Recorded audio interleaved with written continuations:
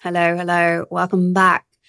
I hope you are doing well. I have a little treat for you today. I'm being joined by somebody who genuinely I feel I'm a better human for knowing.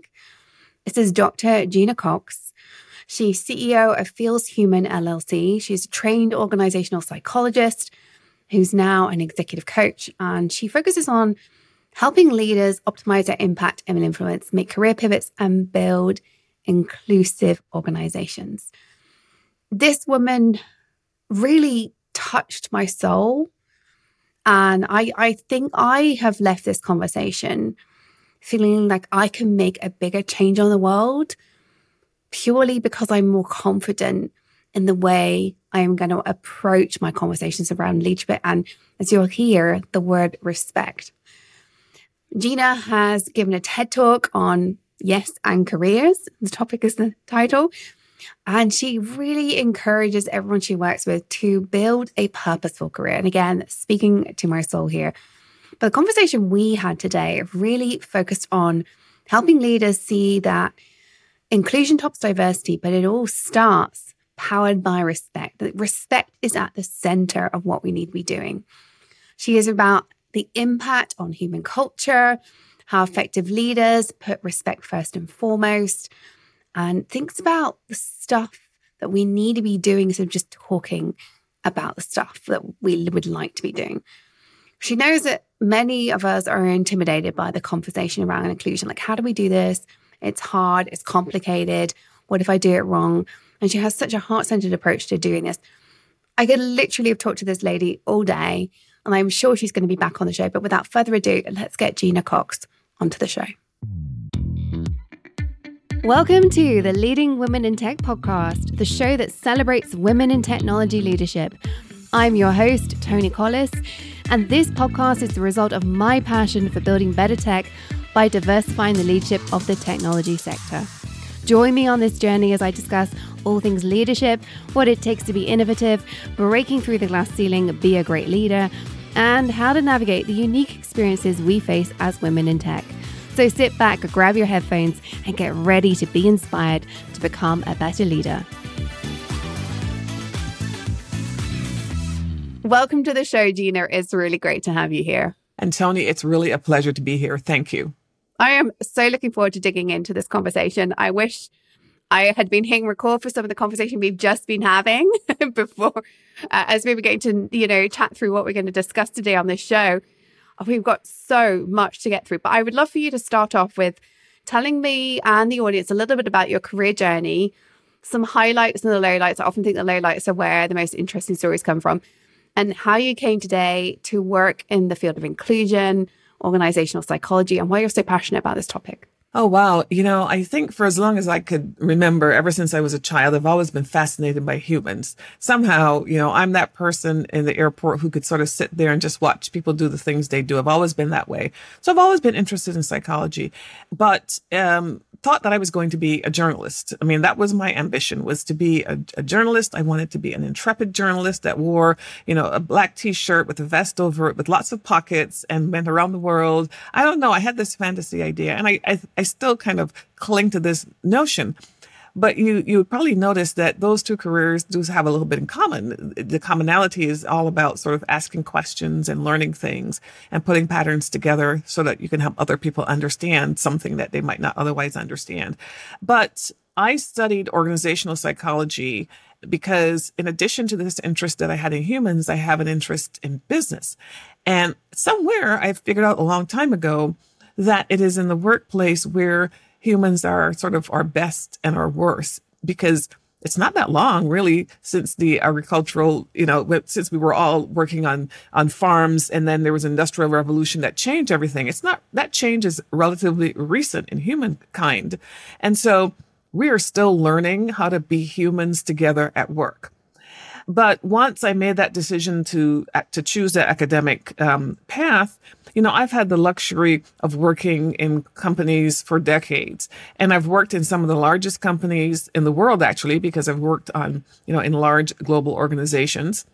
And I've worked as an external consultant to leaders across those global organizations. And I've worked as an internal consultant, sometimes as an employee of a single company. At this point in my career, I work primarily, I'm an entrepreneur, and I work primarily as an executive coach and advisor to business leaders, helping them really enhance their impact and their influence in the organizations that they lead, and also helping them build inclusive organizations. But you asked about career journey, and it's been quite a journey. I think that there were times when as I said before, I worked internally and love everything about corporate life. It's sort of the environment that is my natural habitat.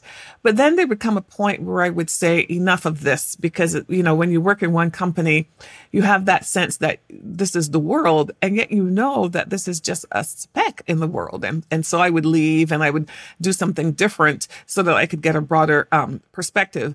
But the highlight of my professional career, I think, has always been something to do with learning. And the place where I learned the most was when I worked at IBM in a group that was called Smarter Workforce. And what we were doing was we were applying technologies to help organizations make better employee selection decisions, to help managers make better leadership decisions, and so on. And we were using AI, by the way, even though it sounds as if AI is in the front of everything that people talk about these days, and it seems very new.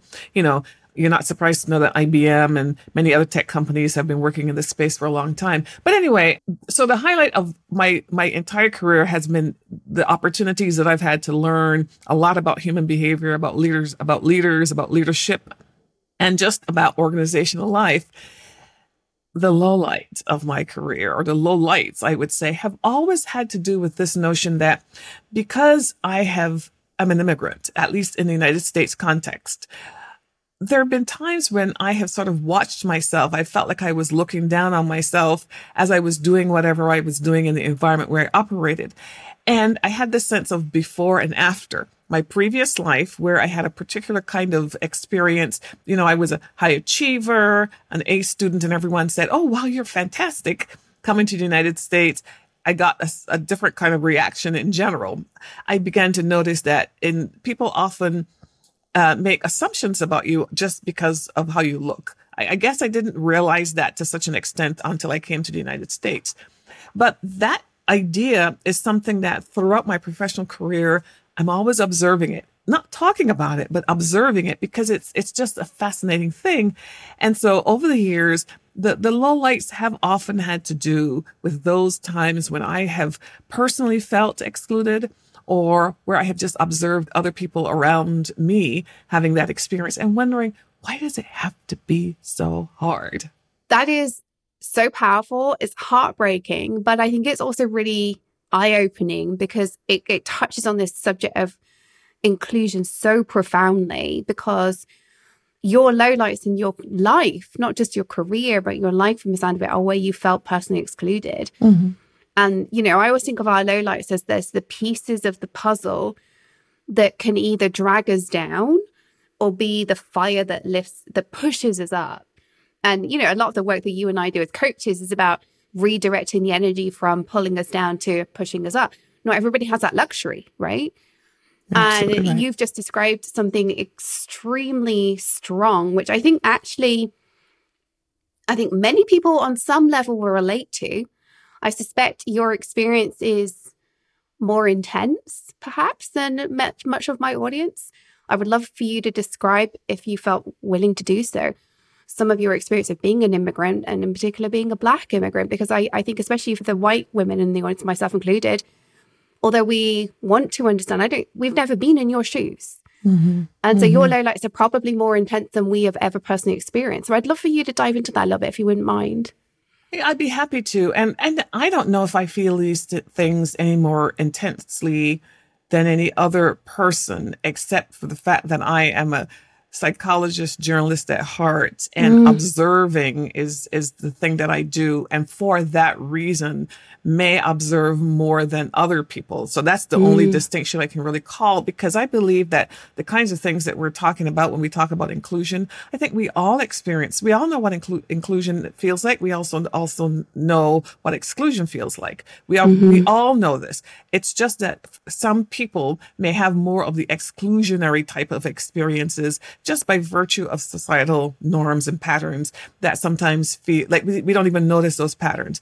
But what I would say from an immigrant's perspective is that, and this is true for any immigrant, I'm sure, regardless of where they come from and regardless of the country where they have immigrated to, is that you have this period of time where you're looking in the mirror and you're seeing the same person, but now you have to sort of recalibrate yourself because the world in which you're functioning is very different than the one that you came from. And so if we're talking about the work context, and if we're talking about experiences where now you might have characteristics that differ from the majority group where you go in the place that you've gone to, it's quite an abrupt experience. But from a behavior perspective, meaning the things that people would be most useful for the people who are listening to this conversation, I would say that the biggest challenge when you're an immigrant is that people make a lot of assumptions about you that tend to be assumptions of inferiority. And I think that's probably true for any immigrant, right? Because what we all want is for everybody to be like us. I like to use the word comfort because I think we're all seeking comfort in the world. We just want it to be easy. And so when things grate against us, when things feel a little unfamiliar, I think that kind of reduces our comfort. So I think it's a very natural reaction. But people would say things. One of the weirdest things that someone ever said to me that I'll never forget, but I thought was very telling, was when I was in graduate school. One day I was in the hallway and I was wearing a black t-shirt with gold embroidery. I remember this t-shirt so vividly because it said Barbados. And why I remember it was I remember picking this t-shirt out. This was in a time when most t-shirts from the Caribbean were like a white background or a pink background or some sort of a soft blue background with a palm tree and a sun, and a sunset or something. And I wanted something different. And so I remember buying this t-shirt because it was different. And a lady, another graduate student that I did not know, I had seen her, but I didn't really know her, walked by as I was talking to my friends and said, you really shouldn't wear a shirt from a place that you've never been to. It was the weirdest thing. Why did she say that? Right. And I remember my friends were like, and they went to correct her. And I said, why did she say that? What made her say that? And I recognize, it's an example of what I'm trying to explain it in a very quick story. It was, she have made so many assumptions about me, not having known me. And it just kind of quickly came out. She probably has no idea why she said that herself. So I think the immigrant experience is often about the emphasis on the difference, and that the difference couldn't possibly be a good difference. Another aspect of the immigrant experience is for sure that the education system that you come out of could be very, very different. And so wherever you go, the idea of what sort of are the standard ways of doing things could just be so very different that even as you're just doing whatever it is that you're doing, you find that the people around you do not recognize how much of an adjustment you're having to make in order to do the thing that you're doing. But I would say that the immigrant experience for someone like me was actually quite easy.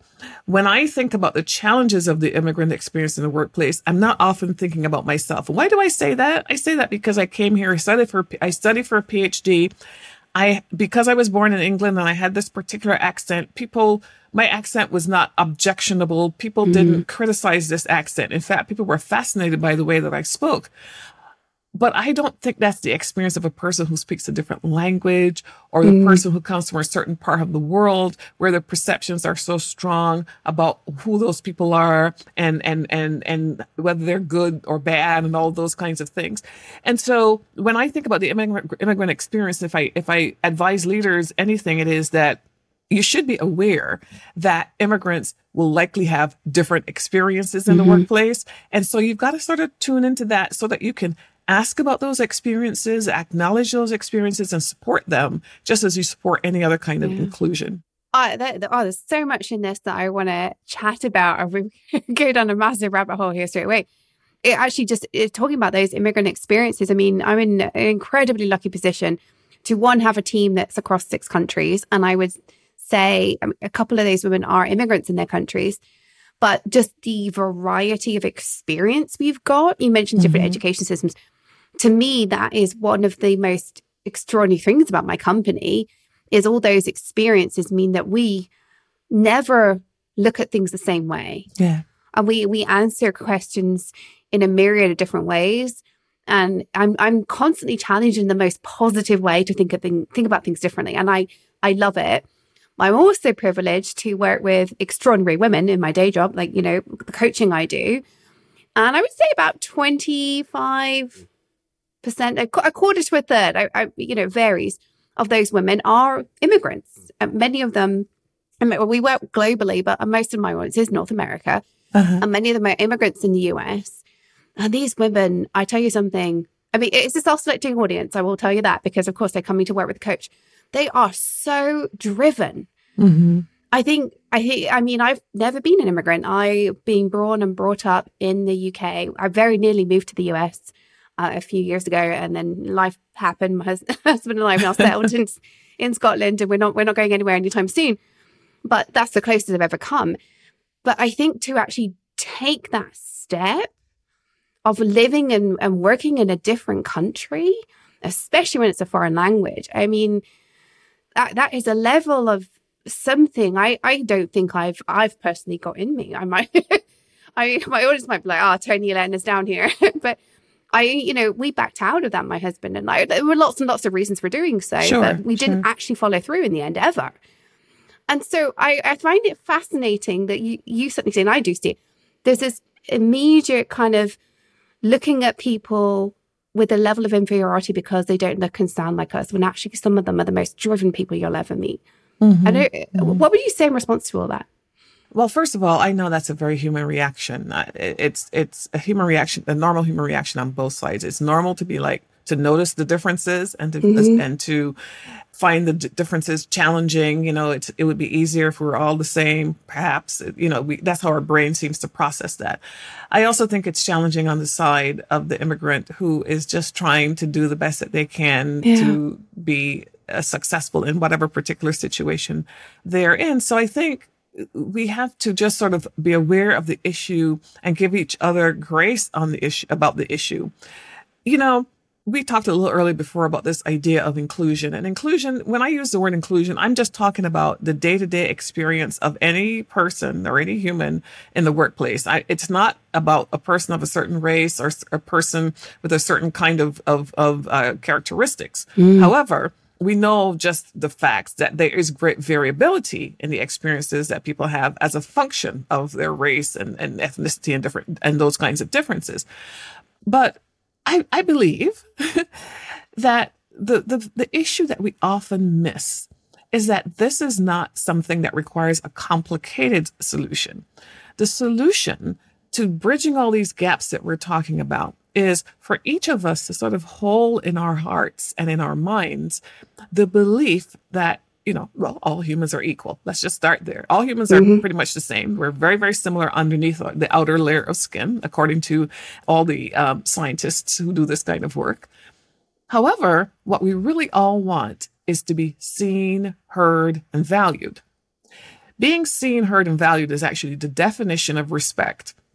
And respect is the thing that I think that if we focused on that idea, an idea that is as old as time and one that we've been hearing from our parents forever, but if we focus on it and we focus on it in a specific way, I think we can bridge all of these kinds of divides, and that will make a big difference. Yeah, I love that. And I know, we were chatting before and you said the word respect and explained how you used it. And, it's about that resonating with all employees and everyone benefits. And I was like, yes. This is, I think, sometimes where the word inclusion doesn't quite serve us in that it's not sufficient. It gets partway there, but that feeling of respect and being seen, heard, and valued, as you said, is spot on. Let's rewind a little bit and talk about why businesses, I feel like this is a conversation that maybe has been done to death, and yet I'm still hearing businesses not working on this stuff. Or they have a budget for DEIB, but it's not moving the needle. Obviously, this is at the heart of what you do. Yeah. Why should businesses work on this stuff in 2023 when the world around us is shifting so quickly? Why now? Well, they should work on it at any time. But the main reason is not because of some ethical or moral obligation. I mean, you could have that, but I don't think that's the reason. I think the reason that businesses should work on this issue is that quite simply, they won't be competitive if they don't. I mean, they could be competitive in the short run, and maybe, you can't prove a negative. So someone might say, well, we don't have any diversity now. We're not all that inclusive, and we still seem to be successful. And that may be true, but that is not going to be a sustainable pattern into the future for a variety of reasons. One of which is that the next generation that's taken over the world is not going to tolerate that in the first place. They won't come to work for you. They won't stay if they come. And they will have very loud voices in the public square where they demand something better for everyone. Another reason, of course, is that as the world is changing demographically, politically, socially, there's every reason to think that your particular product or service won't be able to satisfy the people to whom you're trying to sell that product or service if you do not understand them and do not understand their concerns and their preferences. I'm fascinated with this with regard to the financial services industry. An industry that, gets a chunk of money and makes a chunk of money from that chunk of money. And forever, this is an industry that has really underserved people from people of color, for example. And this is worldwide. People of color worldwide have been underserved with financial services. What that really means is not just that people of color couldn't get a mortgage or couldn't get a bank account or couldn't get basic services that other people could get. But what it also really meant is that financial services was missing a big opportunity to make money. I know, right? And so I did see how the conversation changed after 2020, where, oh, you mean there's this whole bunch of people who have money that we haven't scooped up into our coffers? And maybe why wouldn't we do that? Let's go get it. Let me just interrupt you for a second, if you don't mind. While we're having a great time with this discussion, I'm certainly having a blast. I just want to ask a favor of you. If you are finding this conversation inspiring, please do me one favor. Please share this with somebody you think needs to hear this show. If you have the bandwidth for a second favor, please hit like and subscribe in your favorite platform, whether that's on YouTube or on your favorite podcast player. The more likes and subscribes we get, the easier it is for us to reach more people and hopefully to change the world. Thank you so much. And the reason that wasn't happening was because of the perception, an exclusionary perception, that group of people wouldn't have assets that would be worth attention, that they didn't need services, that you couldn't provide those services in certain locations.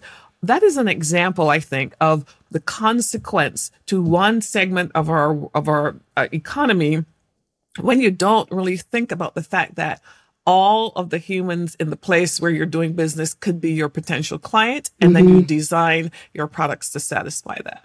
So that's another reason.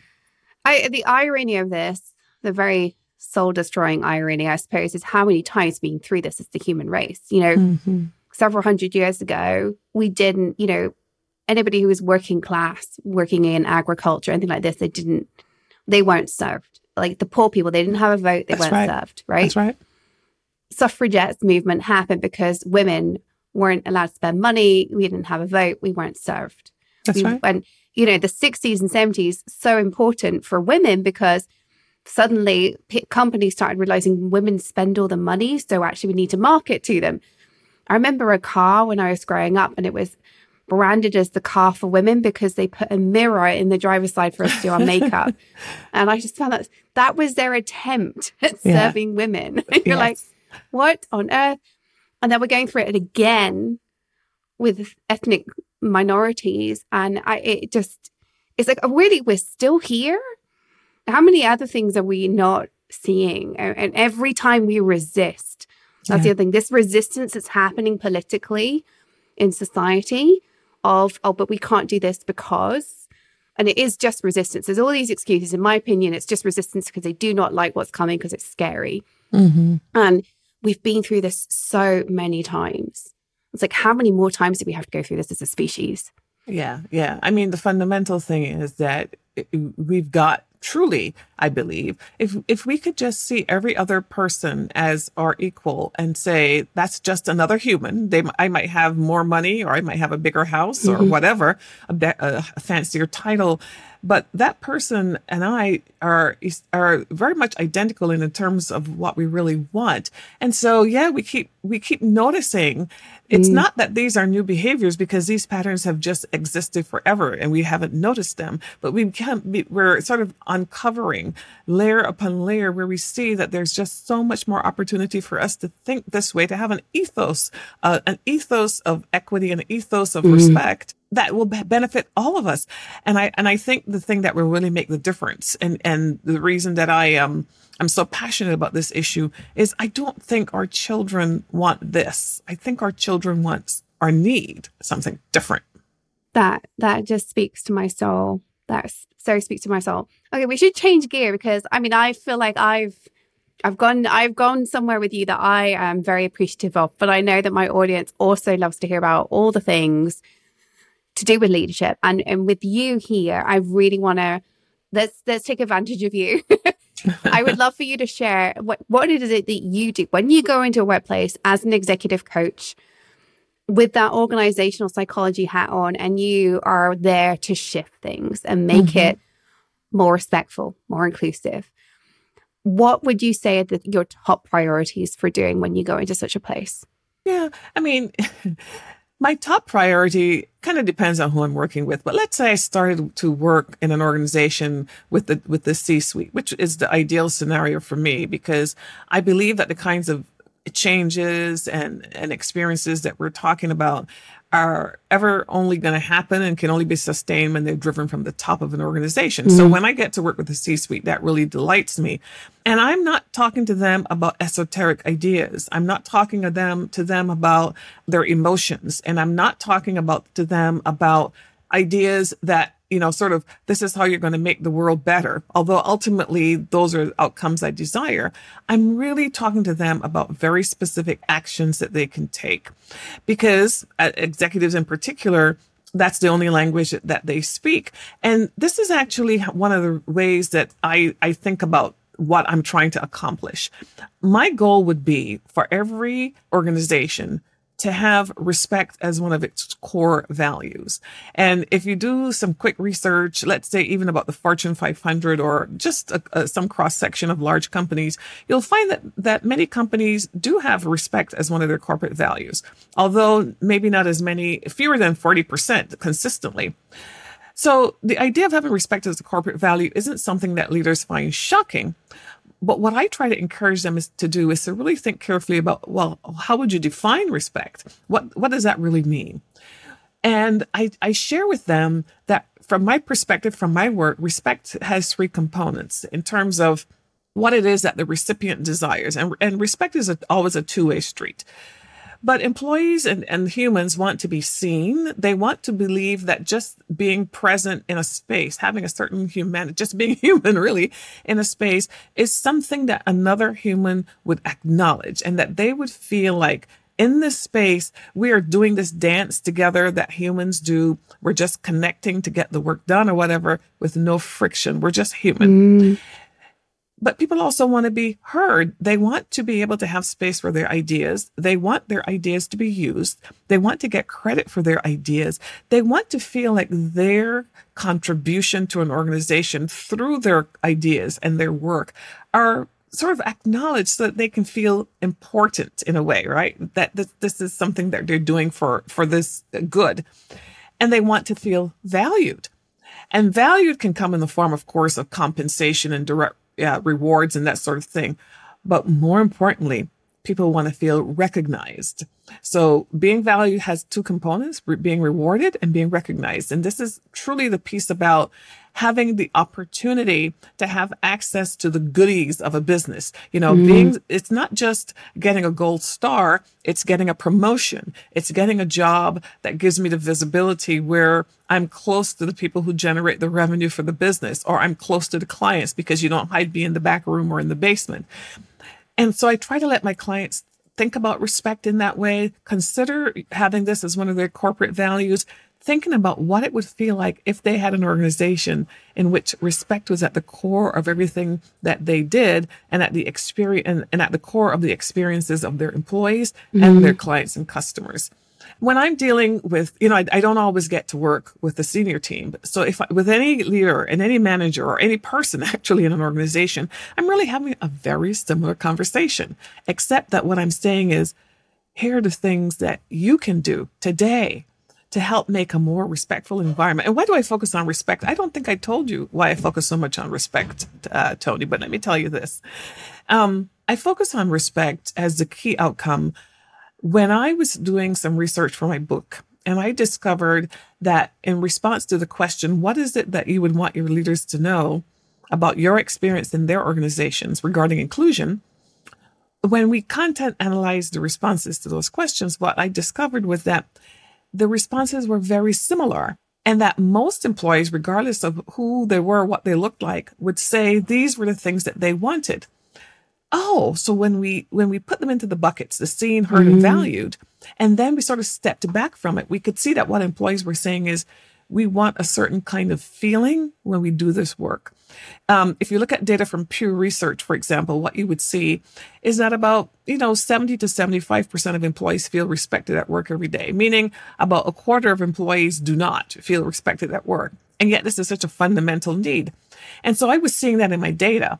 And then I did some more research and I discovered that one of the distinguishing characteristics between majority group employees and underrepresented group employees is that majority group employees value being liked. And they think that showing people or expressing something that shows you that I like you would be accepted as a form of respect. But when you talk to people from underrepresented groups, that's not what they say. They say, no, I don't care as much about being liked. What I really care about is being respected. And that respect is in these three buckets that I told you about: feeling heard, seen, and valued. So what I noticed is that these two groups were going in opposite directions because have you ever heard a situation where a manager would say, I did this thing and I don't know what I did, but for some reason, so-and-so thinks I disrespected them or told me that I'm disrespecting them and I'm trying so hard.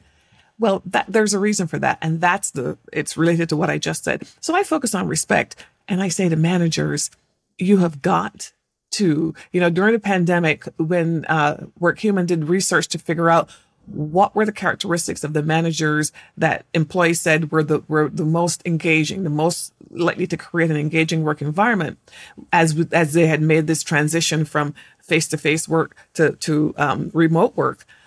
Consistently, what people said it was that the manager checked in with them. So managers checking in with employees is an extremely powerful behavior that employees ascribe a lot of positive characteristics to. They feel very good about it. And so checking in has to do with this idea that I feel good in your environment if I feel like you know something about me. Not just am I doing the job or am I performing, but you know more about me as a whole person. So managers have to be curious in order to get connected with their employees so employees can feel comfortable. And so that model is what I share. I say, don't make this complicated, just connect. It's so beautiful and so spot on with what I see coming at this just from a great leadership lens. I mean, I do care deeply about inclusion, but I know I focus on elevating leadership in people first, perhaps naive of me. But it is when you create that human connection and you call out but they're not, I did this and I don't understand why it didn't work. Well, not everybody is like you. You've got a different experience to them. And just because it that's what you'd want doesn't mean that's what they need or want. Just to, check in there on that research you did, I'd be very curious. You said that in your research, you saw a different thing from the majority to the minority. Is that just US data or is it broader than that? I was wondering when you've got majority, is that based on majority versus minority or is it based on particular ethnicities?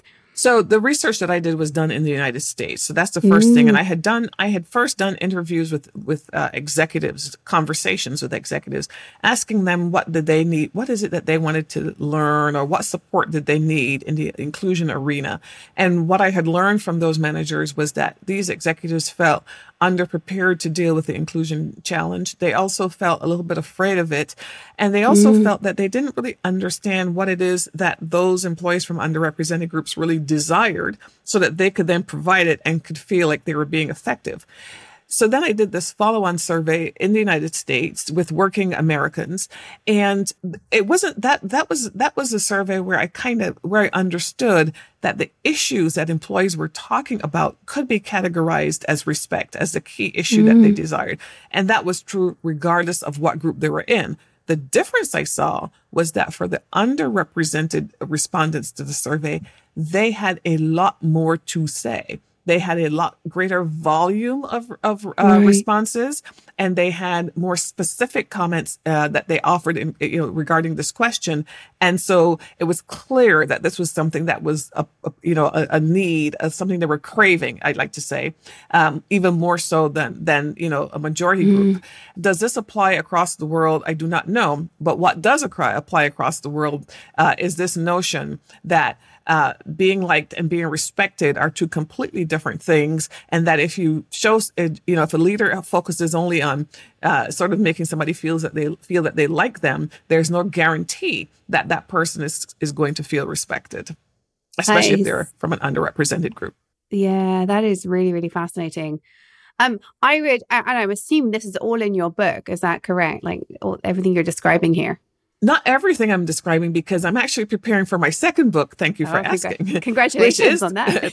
thank you, which is all about respect. So I've been doing a deep dive into respect over the last, Mm, year and a half since the first book was done. And so some of this additional work is going to be in my second book, because especially since my focus is on leadership, the path to trust, which is the essential thing for an organizational leader or any kind of leader to yes. really have the impact they desire. The path to that comes through respect. Respect comes before trust, and that's documented in the psychological literature. So if you don't start with respect, you're never going to get to trust. And I want leaders to understand that. That's one of the things I'm working on in my second book. Wow, congratulations on that coming. And we will definitely, for listeners, we will make sure a link to Gena's book is in the show notes. And hopefully we'll get Gena back on when she launches her next book as well, Thank because you. this work is so incredibly important. And I could talk about this all day. I love this stuff. I think it is the backbone of what makes tech. I mean, it's the backbone of what makes business better. And my mission to make the world of tech better for the human race. I believe that this is absolutely necessary, this work. So thank you so much for sharing your words of wisdom.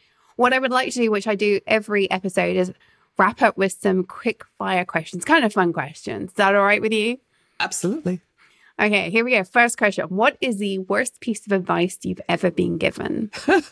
I would say the worst piece of advice is sort of something my grandparents used to say that seemed like good advice back in the day, but doesn't seem that way anymore. And that is just sort of slow down and take your time and all of that kind of advice. I don't give young people that advice anymore. I say to them, if there's something that you crave and you have this burning desire to do it, I don't care how young you are, get started, do it. Don't wait for anything, because what exactly are you waiting for? Are you waiting for people to see that you have this thing, or to tap you on the shoulder and say, go? No, you just have to go get it. That's such a coaching moment, isn't it? Just go get it. I love that. What is the best piece of advice you've ever been given? I'm a big Maya Angelou fan, and she said, when people show you who they are, believe them the first time. And so I go through life and I just let people be who they are. But I make a judgment at some point about whether this is a relationship about which, that I want as part of my life. And I do this with, of course, loved ones or, friends, I should say. And I do this with anybody that I meet.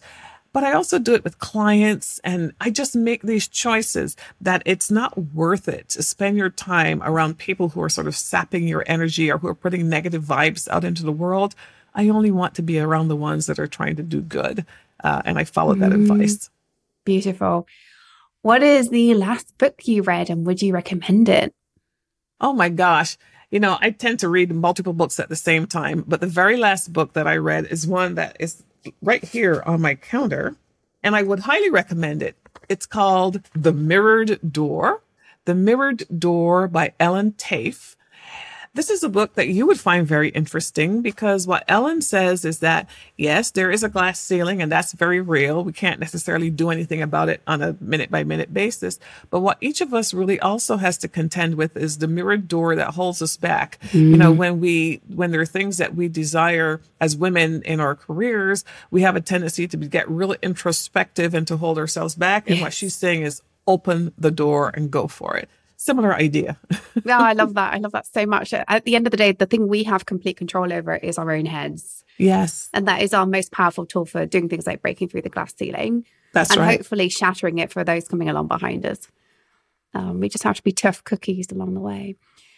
Okay, one more question for you. What's your favorite mindset tip? I don't know if you know the answer to that question. I haven't really pondered that question in that way before, but I would say that my operating principle, the way that I think about things is that I really say, I want to change the world, but I can only change Gena. And so it goes back to this notion of having some idea about what you want and then doing a little step. You don't have to do dramatic things.